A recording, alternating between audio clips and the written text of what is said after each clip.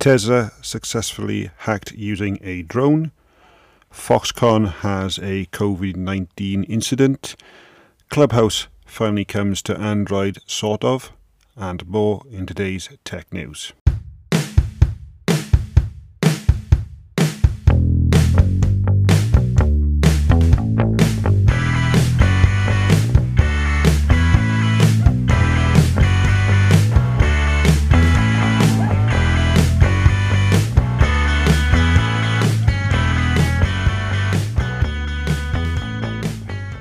Today, Apple has announced that it is awarding $45 million from its Advanced Manufacturing Fund to Corning Incorporated. Corning Incorporated is a supplier of precision glass for iPhone, Apple Watch and iPad, and the funding will expand Corning's manufacturing capacity in the US and drive research and development into innovative and new technologies that support durability and long-lasting product life, building on both Apple and Corning's deep commitment to protecting the environment. Corning has already received $450 million from Apple's $5 billion Advanced Manufacturing Fund over the last 4 years. Apple's investment helps support more than 1,000 jobs across Corning's US operations in Kentucky and other facilities. Apple then goes on to say that the investment has also helped facilitate research and development into state-of-the-art glass process, which led to the creation of Ceramic Shield, a new material that is tougher than any other smartphone glass. Apple and Corning have a long history of working together to accomplish the impossible, said Jeff Williams, Apple's Chief Operation Officer.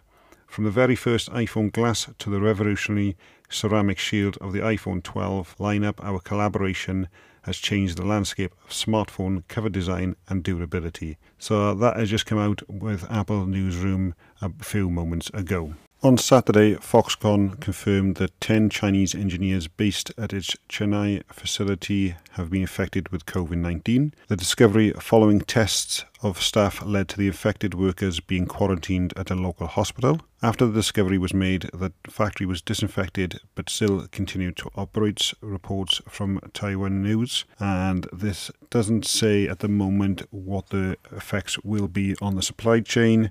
However, it may have a slightly adverse effect on production of iPhones and the upcoming latest iPhones yet to be announced. Clubhouse has officially arrived on Android in the US only at the moment. It's currently in beta ahead of a wider rollout.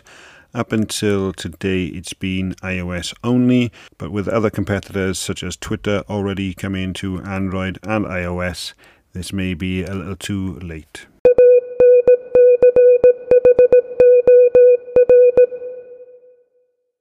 Today's episode is sponsored by Creatively Social. Creatively Social helps you in building your social media platforms for your business to thrive by helping you to provide fresh content, marketing, and engagement for your business, taking the pressure off you. Save yourself hours in your day for a better work-life balance. Get in touch at creativelysocialvia.com. Today we released a bonus episode of our review of the M1 Mac Mini, and in there we mentioned how you can get a refurbished M1 for around about £110 saving. Currently there is an offer on Amazon where you can pick up a brand new Apple Mac Mini with the M1 chip, 8 gigs of RAM, 256 gigabytes SSD storage, and you can save that £51 on there, which is currently coming in at £648, and we will put a link in the description to that deal as well.